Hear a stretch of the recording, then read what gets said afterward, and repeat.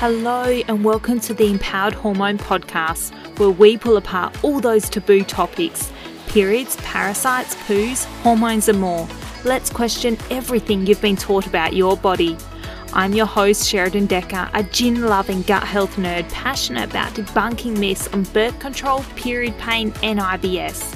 If you struggle with bloating or your period is less than pretty, then join me as we chat about everything relating to gut and hormone health.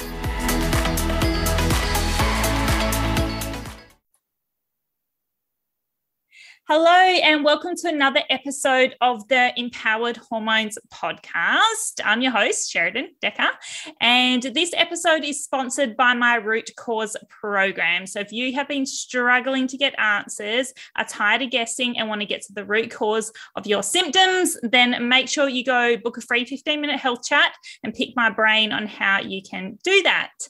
Today, I and we have the privilege of speaking to gorgeous Emily. So Emily is a client of mine, and basically I like to say a younger version of myself, and it makes me laugh every time I say that because I remember the day I spoke to you on the phone and I remember you telling me all the stuff that was going on, and I was like, you are me. You literally are me. This is crazy. So today we're just going to chat a bit about Em's story, some of her struggles, where we're at in her healing journey, things that she's overcome and sort of where she is heading next. I think it's nice to understand that there are people in the same shoes as you, because I hear that every day and people resonate with me and my story, but they forget that there are hundreds and thousands of other women who are struggling with the same stuff. And I don't share enough of the women. Like literally, I spoke to a lady yesterday who's identical to Em and her story you're going to hear today, but so many of you don't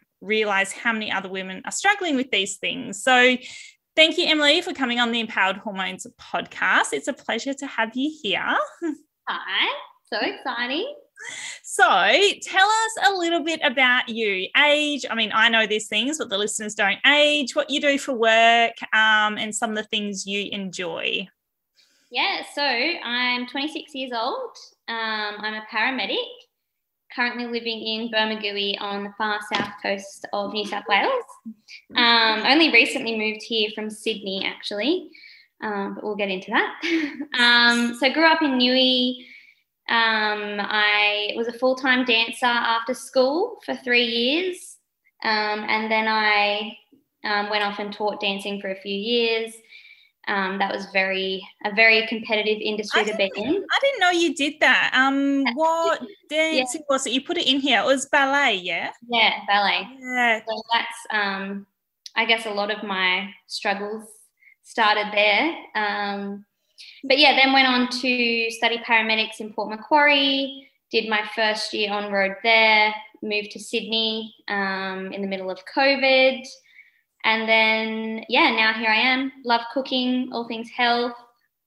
That's me. So with being in the ballet industry, so how young were you when you started ballet?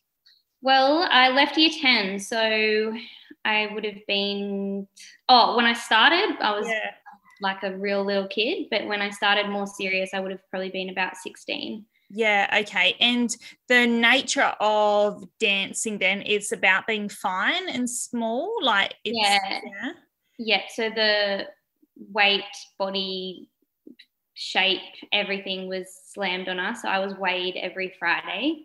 Wow. So I guess a lot of my obsession with food and dieting and over exercising sort of stemmed from that. Yeah. So do you still do ballet now? No. Since I started paramedics, I never went back. Yeah, wow. Yeah, because that's a huge change. So talk to us a little bit about that journey. So you started in ballet and you found that's when you were restricting food and you were trying to keep your body weight quite small and all those things. Did you have bloating and gut issues then as well, or when did your gut stuff kind of start? Yeah, so I mean, I would say I've never had a great digestive system, but yeah, I was yo-yo dieting. I would gain heaps of weight and then lose heaps of weight and restrict this and every sort of diet under the sun. So I guess Probably during that dancing time, I would say. So when I was probably like 16, it was really bad, but I was so obsessed with what I looked like. I never really took much note of it. Were you eating healthy as well? Like, were you, or were you kind of just binge eating, let's just say, on chips or stuff? Or were you actually obsessed? Because, the whole health thing's an obsession as well. Like, I was like that for ages. Like, I've got to eat healthy. I cannot eat anything other than health. Honestly, it depends. Like, probably when I first started full-time dancing, it was all healthy. But what I thought was healthy, so it was like nothing food, like Vital Wheats with one slice of cheese and like a banana for breakfast and, broccoli and chicken for dinner. Like, so do you think you were really lean and underweight because of the eating, but also was there the training aspect? Like, how many hours on a week or hours in a day were you exercising or training as well? Yeah, it was actually weird. I was never that slim, like through it all. Like, I'm probably still the slimmest now. I mean, I am recovering. Yeah. But the slimmest I had been was just when I started on road as a paramedic, actually. So why would that be? Well, sorry, it was a lot of training with the dancing though. So I'm guessing, like gut stuff sort of started then. But well, it all sort of happened around the same time. I got engaged at the same time I started on road as a paramedic. Yeah. So with my wedding in the near future, as well as like working shift work, like working night hours, I didn't really know when to eat, what to eat. My gut was getting really bad, and I think I went and saw a dietitian at the point who basically diagnosed IBS. Yeah. And so then I just got obsessed with the low FODMAP diet, and that was basically when I started on road as a paramedic. Yeah, and okay. That's when my big weight loss started. Yeah, okay. And then your exercise habits. So when you started on the road as paramedic, did you have time to exercise much, or it was purely just because you were eating so little? Yeah, I would say exercise obsessed. Like, it didn't matter how early I was going, like 12-hour shifts. I would start work at 6:45, so I'd go to the 5 a.m. gym class, and then I'd go before night shift, like any chance. Yeah, for sure. And was it more cardio based stuff? It wasn't just strength training? Yeah, I mean, I've been through it all. CrossFit, triathlons. But that was F45. So very high intensity all the time. So the stress, I guess, just built up because I was in a new job. It's a stressful job. The wedding was, being all planned. I was obsessed with the low FODMAP, so I wouldn't eat out. I wouldn't let anyone else cook for me. I was like, nothing can have traces of onion, garlic, like anything. But then there was sort of no end to it either. Like, I thought the wedding was over. Once the wedding's over, I'll just eat normal. I'll put all my weight back on and I'll be fine. But then I moved to Sydney, and that was in the middle of COVID, which just got even worse. So then and gyms were closed. So I just got really into running. So then I was running every day, 15 Ks around Sydney, and still on the low FODMAP diet. So that's where I guess it got the worst. Just a recipe for disaster. So what age were you when you got your first period, and then did you lose it? How long did you have it before you lost it again? Yeah, I mean, because I was always a dancer, I would say my period came a little bit late. Yeah. I don't know, 15, 16, I don't really know. Yeah. So but you did, because I was wondering if you got it then, because I was thinking if you're competitively dancing, but then like you said, your body weight wasn't as small as it was maybe the last couple of years, so you didn't, your body still probably had enough body fat to produce hormones and have a period.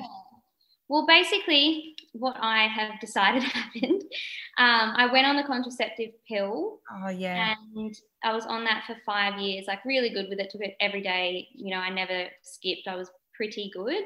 And then I came off it when I was about 21 and also went vegan around the same time. So I didn't really support my body in coming off the pill. Yeah. And then, so since then I just haven't had one period, not one drop of blood, nothing. So it's been a good 5 years. And then, just I guess all the supportive stuff that I probably should have done coming off the pill, I didn't do. Yeah, and I mean, we know that amenorrhea. So for those who don't know what that is missing, generally it's more than 3 months. Like usually you miss 3 cycles, and it's quite hard for people to identify the difference between post-PCOS, get my words out, and hypothalamic amenorrhea. So what you and me struggled with was hypothalamic amenorrhea. You've had 5 years of no periods. I had the 7 years of no periods, whereas PCOS is driven by, just background for people, higher androgens. Usually there's some insulin resistance. It can be post-pill PCOS. It can be inflammatory driven PCOS, but you will have irregular periods. Like you might get one every 2, 3, 4 months, and then maybe another 30 days, and then 60 days. Like they're really irregular, but it's not years without a period. Where hypothalamic amenorrhea is different in the sense that your body goes, we're not safe, we don't have the resources. The hypothalamus stops talking to the pituitary, stops talking to the ovaries, and said, you're not going to have a period. I'm not sending out the hormones you need to ovulate, because right now we're running from a bear. We are not trying to repopulate. So we don't need progesterone. We don't need estrogen. We don't need any of that. That's so far up the pyramid, when right now I just need energy, and I just need to get energy to my essential organs first. So, your body's just got enough energy to sort of provide for them. So yeah, we see when women exercise a lot or have low body fat percentage, and you often see it when women track like their body fat percentage, as that goes up, sometimes you get your period back. But the other thing is stress is such a massive one. Like I found for years when I put on a bit of body fat, and like you've said, it's such a mental headspace thing as well, but I didn't get my period back till I actually dealt with the stress of work as well. So I think for you, definitely exercise is a factor, food is a factor, but do you find you deal with a lot of stress in your job as well? Yeah, I think stress has been probably my biggest thing. Like even since I got off the period with dancing, uni, starting a new career, but even just the last like 12 months, moving to Sydney during COVID, like we were starting to get on top of my gut stuff, but I just knew like there was no way my stress could be reduced in that environment with like working as a paramedic in COVID in Sydney.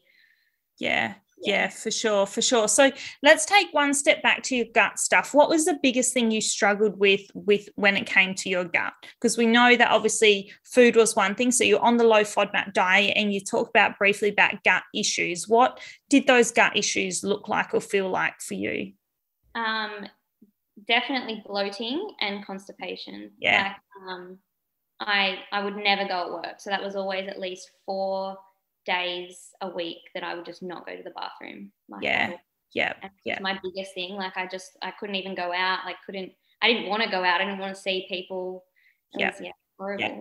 It's really, really hard. And like I said to you, I literally spoke to a girl yesterday, the same thing. And she's like, oh, Sheridan, I'm lucky if I'm going once a week. And exactly.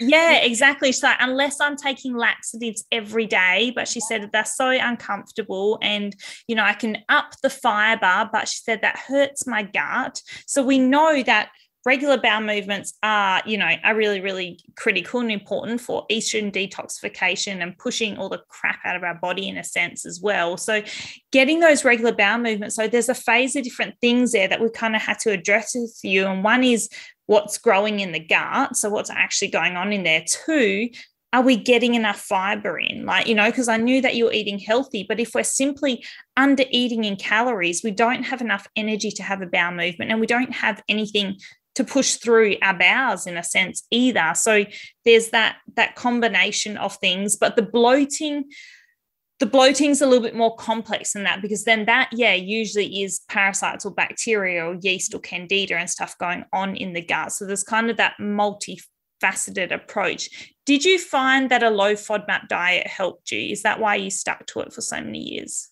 Honestly, it did. Like leading up to my wedding, I felt it did. I was having less bloating and more regular bowel movements.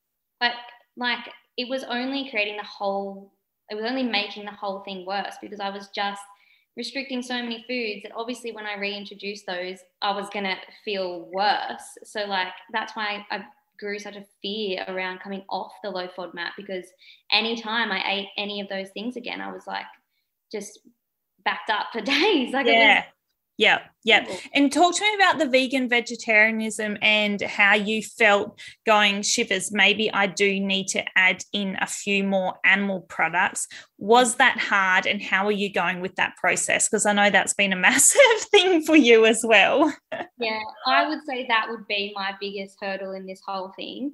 And I had spoken to so many different clinicians and everything, but I guess it wasn't really until I sat down with you and you sort of more explained, because you were like, if you want to stay vegan, you know, I'm still going to help you, but you were sort of like, these are the reasons, like these are the things we need to support, and you sort of like said a few things that I could just start with, like the bone broth, the oysters, like the easily digestible meats and that sort of thing. And I was like, look, I'll just give it a go. And then you had a podcast with another woman that was amazing, and she was vegan as well, but how did she put it? She said that she went... That's Nutritionally Ellie, whatever her name is. Yeah, I'll have to tag her in. Yeah, the therapeutic doses, like while you're healing. Yeah, therapeutic. I guess it's just like taking medicines. Like, yes. Or, you know, or a round of antibiotics. Like you take it while you're sick, you support yourself, and then I'll be able to. Yeah. When women get their periods back and they can absorb a range of nutrients from different foods, it's different than if you're deficient in a lot of your zinc, a lot of your magnesium, a lot of your B vitamins, a lot of those healing healthy fats. It's really hard to get what you need just from plant foods alone. Like people can do it, but it can be so tricky. I was just honestly at the point where I was like, I've tried everything. Like that's the one thing I just haven't given a go. So I was like, all right, I'll do it. Yeah. So chat a little bit about the exercise aspect and how that's changed over the last 6, 7, 8, 9 months that we've worked together, and what you've changed with your exercise and some of the struggles you've had around that. Yeah. So when we met, I was at the running stage. So I was just running every single day. And then I was sneaking in some F45 cardio online because it was all COVID. And I knew I was so stressed as it was. And then I knew that I was just waking up and stressing myself even more. But I guess I wasn't really thinking about the effects on my body as such. But yeah, then after speaking with you, I was like, okay, I'll not do exercise. Fine, I'll try. So I got into walking and yoga. And it took a little, like, honestly, it took a while for me to actually stop altogether. I was still going for a couple of runs every so often. But yeah, now I'm at the point where I don't feel guilty if I wake up and just have breakfast. You know, I don't have to wake up and then earn breakfast. Yes. It's I've only just sort of started with that mindset, which has just been it's so unlike me. I grew up going to the gym. I'm pretty sure Kitty or someone posted that the other day. Someone posted where they said you don't earn, maybe it was Libby, you don't earn your breakfast, you earn your exercise. So in a sense, you have to eat, because your basal metabolic rate is, say, like 1,600 calories a day or whatever it is, you know what I mean? Like, so you've got to eat up to 2,000 if you want to then have the energy to exercise. It's not, and and the thing is, you're absolutely stunning. You're gorgeous. For anyone who does turn around and stalk you, she is beautiful. Yet, you know, we have this mindset of I've got to stay thin, or I've got to, you know, exercise a lot because I want to be healthy and I want to be fit and I want to stay at a certain body weight. And, you know, like you said, you grown up, or you've conditioned yourself. And I was exactly saying that it's got to be exercise first thing in the morning, or I've got to get so many steps in for some women, or I've got to get, you know, we put all these checklists in place. And I would just base a good day off whether or not I had exercised. Yes. Like if I'd been lazy, I was like, no, had the worst day ever. Don't want to talk about it. We'll start again tomorrow. Yeah. And sometimes the food thing, mindset. The food thing's huge. Like if you say had a piece of cake or had something, you might feel like you then need to exercise more, or or we need to eat less because we haven't exercised. Yeah. Or well, I just won't eat breakfast tomorrow, like that. I've eaten cake, so I just won't eat breakfast tomorrow. That's fine. Yes, exactly. So, I'm so proud of you because you've transitioned so much of that. And I remember when you're in that transitioning stage and you kind of like, I'm adding some walks in, but I'm still running. And I'm like, yep, you'll get there, because we don't go cold turkey on these things, like it's hard to go, I'm just stopping it all, because the reality is you will lose muscle mass generally if you stop exercising a lot, or you will put on a little bit of body fat, or, your body is going to change. You'll lose some of that cardio fitness, but we've got to learn to go, that's okay, because I'm not actually an athlete as well. You know what I mean? Like, and we don't see ourselves as athletes, so we don't feed ourselves as athletes, even though if you're running, even if it was a couple times a week, you're maintaining a base level of fitness that needs those extra carbohydrates, or you just burn through muscle. And we want you to have muscle because we want you to be strong, and we want a good basal metabolic rate so you can eat more food and you can feel good, rather than being tired, depleted, and having no period, which is a sign of your body's in survival mode. Because I think I was saying it to you, like it was honestly just redefining in my brain what healthy was, because I spent my whole life being told, oh, you need to lose weight. And honestly, I wasn't a slim child. Like, you need to lose weight to be a dancer. You need to be this, you need to look this way. You need to eat these foods, exercise as much as you can. And then all of a sudden everyone's like, wow, you're so skinny, you need to put on weight, you need to exercise less. And I was like, it's what my brain is not coping, like I can't do that. So it's honestly just been me. And like I journal a lot as well, and just write down, like I wrote down redefining what I thought healthy was, and just making sure I stick to that. Yeah, which is so important, because you're a young female, and if you ever wanted to have babies, you've got to think about, well, I need to be ovulating. But aside from that as well, just having a period is a sign of health. It's in that book, The Fifth Vital Sign. It is your fifth vital sign. And it took me years. Like, I've only just started having regular periods because I realized that stress was such a big trigger. And I just thought it was exercise and food. Turns out it's not. Work stress will do it too. But going, hey, I need progesterone because, one, I want to be horny. Two, I want that libido. I don't want to be flatlining all the time. But I also want great skin, and I want energy. And now I see around ovulation, I'm like, I can exercise as hard as I want because I have so much energy. You ask my housemate, and I'm up at bloody 4 every day, and I go to bed at like 10 p.m. and I feel amazing. And then comes around my period and I just slow everything down because you kind of flatline a bit. But you have these shifts, and it's hard, or you get mood swings or whatever, but your body's, I'd literally just ovulated and it's a freaking full moon, and I'm like, can I get any more in sync with nature right now? Like, this is insane, and I've never had that before. So your body, you just realize that, hey, I can ebb and flow. But some people call them healing pounds or healing kilos or whatever, but there is a stage. Like for me, it was that 6 to 9 months of just backing off everything, removing stress, removing those triggers, removing those things, exactly like what you're doing the stool testing, working on your gut health, working on your diet, working on your stress. All that stuff that you're doing has made, is making such a big difference. And now as we kind of look forward and go, okay, what's the next couple months look like for Emily? And we're like, let's get her freaking period back. Yes, I know, exactly. So even all those things, like I obviously want to have kids pretty soon because I'm married now. Yeah. But just knowing where I am in a cycle, like sometimes I have the worst days and I'm like, well, I could try and relate this to my cycle, but I don't know. I just don't know.